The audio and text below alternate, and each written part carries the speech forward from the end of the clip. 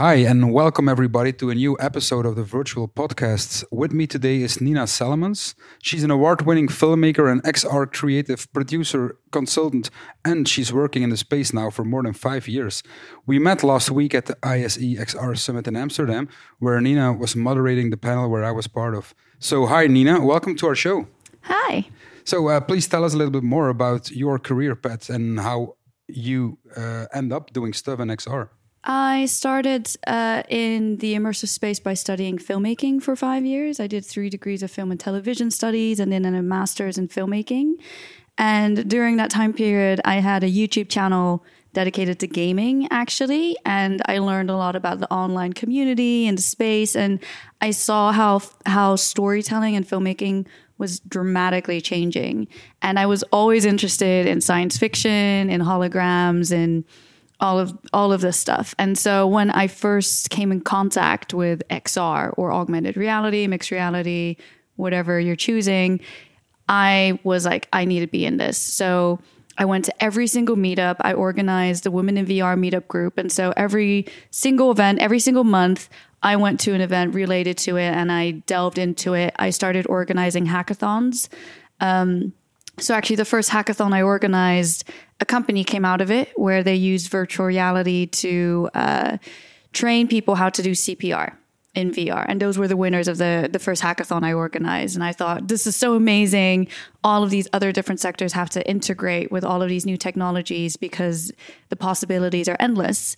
And I ended up being a presenter and a videographer for VR Focus, which is a European website dedicated to the news. So I went to all of the conferences, I traveled a lot, discovered good technology, bad technology, and I had to write or make videos about it. So it was kind of learning about what the technology was, who were the big players in the space, and talking about it, writing about it, making videos about it. And then recently I ended up working for Cornerstone Partnership, which is a charity organization that uses VR to train social care workers and future foster parents how to take care of children who come from broken homes.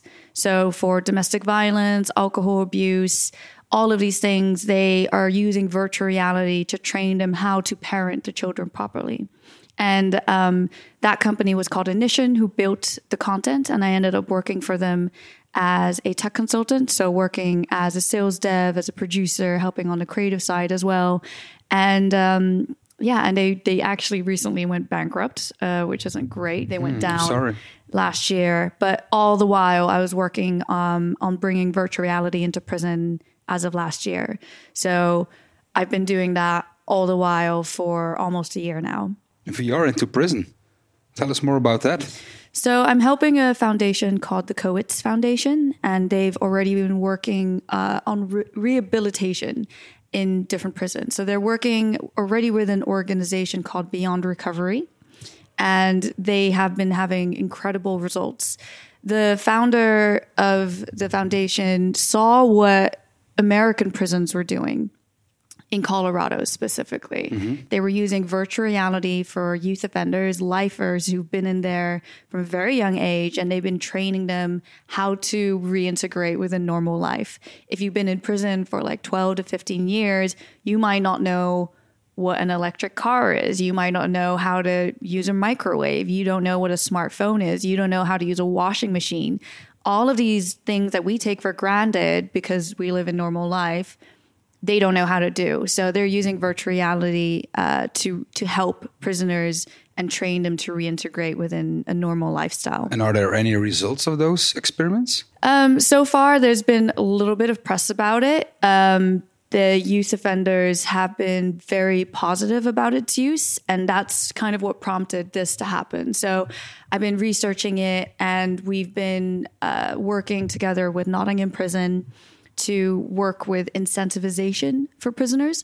So we give the educational workshops headsets. And if you are interested in showing up, you have potentially 10 minutes opportunity to be somewhere else, to try something else, to bring your mind at rest. And that is actually been quite productive. A lot of attendance in educational workshops have gone up because of the headset. So there it's been very, very useful. Okay, so you mentioned that you had three different film studies. Could you tell us a little bit more about your background in film? So I studied film and television studies, Okay. and I studied filmmaking as two. well. So two different ones. Okay. I started off wanting to work in Hollywood and wanting to make blockbuster feature films. And I've always had a huge interest in independent cinema as like an art form, as well as documentaries. I'm a huge fan of them. So the first documentary I did was In State of Transit, which was used to help. How do I describe this? It's a documentary that describes critical areas where refugees are in dire need of evacuation. Whether you're a filmmaker, a journalist, or a human rights lawyer, your life can be threatened in different locations, and you might need immediate evacuation. But in order to ask for asylum, it takes days or weeks or months or years. So there was a transit center created in Timișoara in Romania where refugees in immediate dire situations need to be evacuated to in order to kind of have a leeway of space in between being, granted asylum or being murdered. So that was a documentary I worked on. And then following up on the gamer YouTube channel that I had, I made a documentary about female gamers, what it means to be a female gamer. I got a lot of hate on Xbox. Really? Yeah, I was really into MMO, so I was like one of the two only female girls in like the whole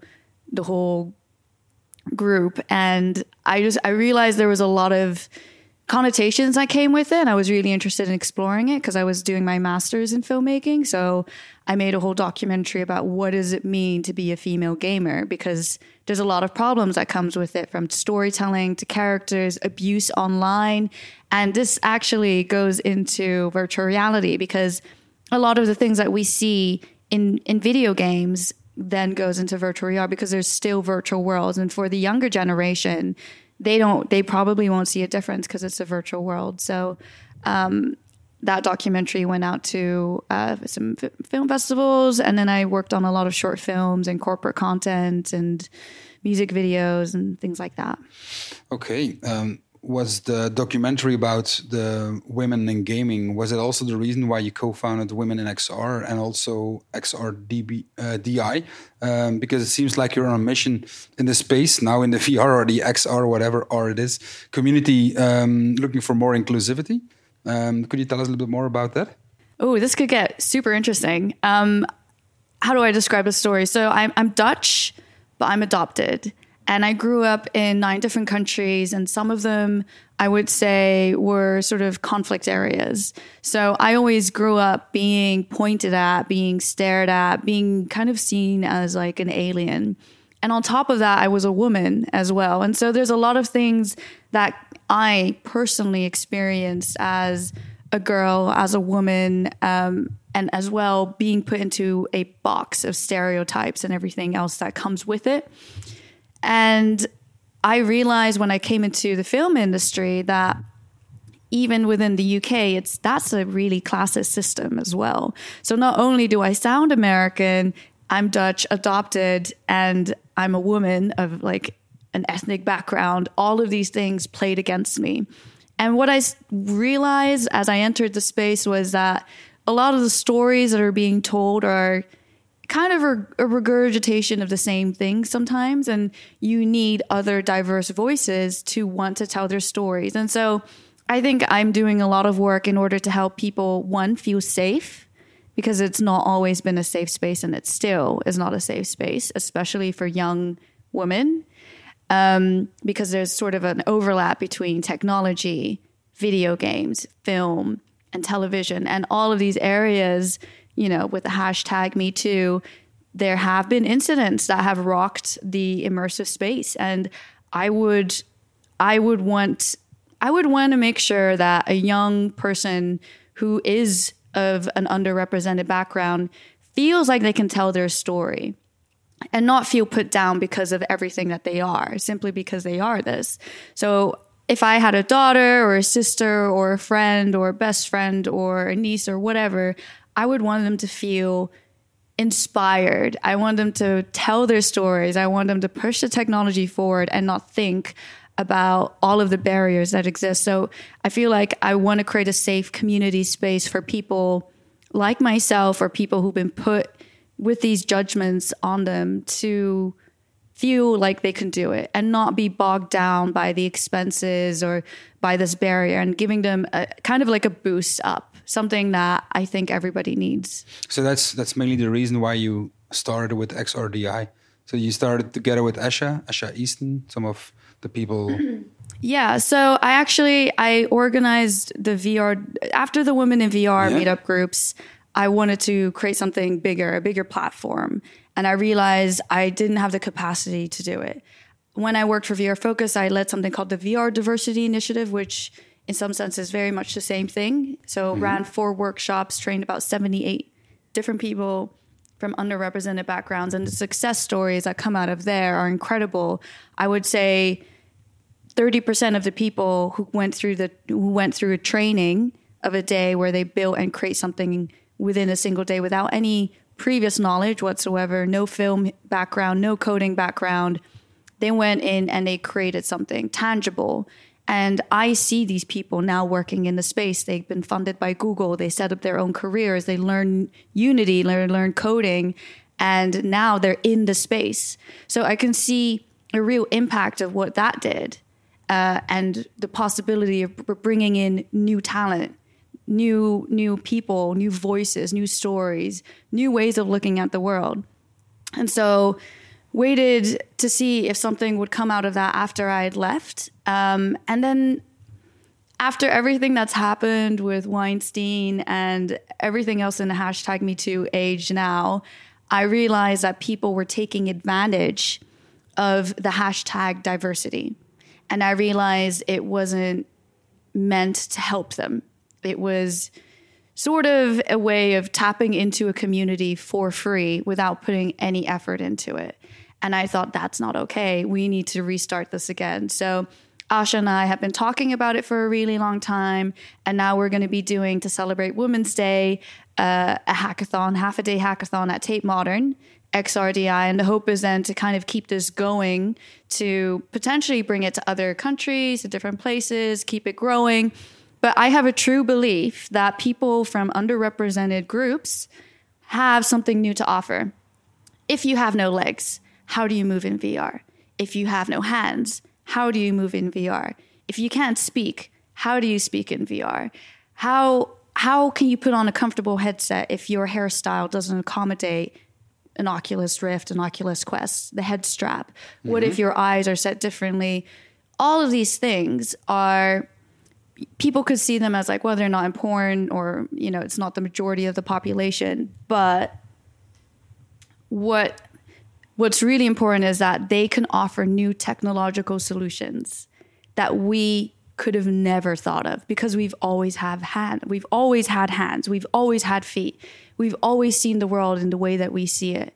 But VR is such a new space, it's such a new innovative space that these people who might see the world completely different to the way that we do can bring on new technological breakthroughs that we might have never thought of. So that's why I think it's important.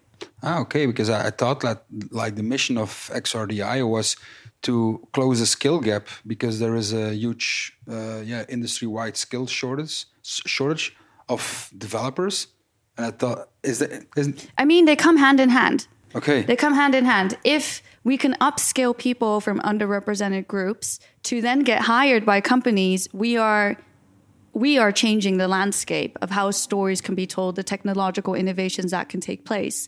But in order for that to happen, they first need to have access. And that's what this would be providing. The workshops are free to attend. They're all put together by individuals who care about the community and might have come from similar backgrounds. And the whole idea is upscale. We're not a educational platform.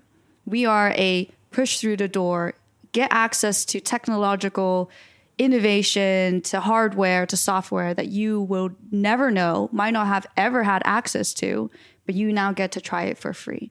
And if you are inspired, and if you want to continue working in the space, if you suddenly see a crossover in the sector that you work in, or VR, AR, MR, then suddenly you might start up your own company, or suddenly you might want to experiment and work together with other people that you might have met. Either way, it's that sort of inspiration, that working together, that giving you an imagination of what's possible, that really what we're trying to inspire. And eventually, if people do want to continue down that path, then hopefully there's a platform or there's courses at universities that would provide people the means to upskill quickly to then go in the industry. But this is really just a pinch. Mm-hmm. It's just the opening of the door of inspiration and inspiring people. And I've seen it work before. And I know that people will want to work in the industry after getting their hands on it. Okay, sounds great. So what if people are interested? How can they reach out? What's next? What can they expect of the programs, or how can they get in touch with you guys? Sure. You head over to the website. It's xrdi.org. You can sign up over there if you're interested. If you're interested in supporting via hardware or software or volunteering or any other means, let us know. There's a sort of a contact us. Right now, the event that we're organizing is at Tate Modern on the 8th of March. However, we plan to organize more in the future. Asha and I are hoping that we can make it a venture that potentially would get more sponsorship, more support, and can be brought elsewhere. The whole idea is we just want to cultivate an inspirational space for people to be inspired and then come and join us in the immersive community. Okay, and right now it's only based or focused on London? Right now it's just based in London. That's where Asha and I are based. Mm-hmm. But we have had people ask us to bring it to New Zealand already, or to bring it to Wales, to bring it to Canada. And, all of these things could be a possibility if we had the support and actual funding for it. But right now, this is all done in our free time. We're not getting paid for it. We just really care. We really want to make it a safe space. Wow. So final question, you told me earlier that you're working on a VR movie. Could you tell us a little bit more about that? So coming from a creative background, from storytelling, I think my real passion is just telling stories. And I have been seeing a lot of VR films, a lot of VR content for a very, very, very long time. And I think I know what works well and what doesn't work well. And I've had this film concept in my mind for a very, very long time. And it's going to be using eye tracking. It will have no form of dialogue whatsoever. So it's a very, I suppose, passive experience in the sense that it's not fully interactive with your hands or controllers. I thought, what is the best way to tell a story if you've never tried virtual reality before? And eye tracking is one of the areas where I think VR hasn't really touched upon fully, especially because I think virtual reality falls into the realm of theater rather than filmmaking. And when it comes to interacting with a virtual object, the part that's very scary or gets interesting is when you lock eyes with someone, where you're walking on the street, an absolute stranger, and you make eye contact. That's when something happens. It's nonverbal. You don't know how to explain it.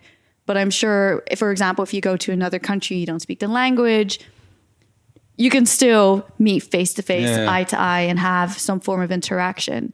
And so that's something I'm interested in working on within this piece. It's about a 7 to 12 minute long short film.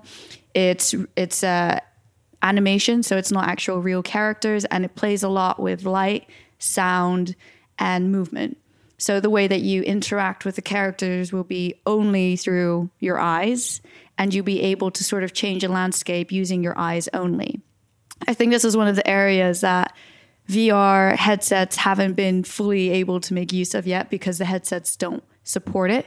But we have some support from HTC Vive. So the Vive Pro Eye does have integrated eye tracking. Mm-hmm. And I think there's some real subconscious storytelling, ways of interacting with characters here that could be really interesting. So I'm trying to get the funding for this. I'm trying to get it pushed through. And fingers crossed that by next year or by the end of this year that it'll be finished. It's a very expensive process. Okay. Yeah. Okay. So I would like to thank you for this very pleasant conversation. It sounds very interesting what you're all working on. And I hope to hear more from it soon. Thank you very much. Fantastic. Thanks.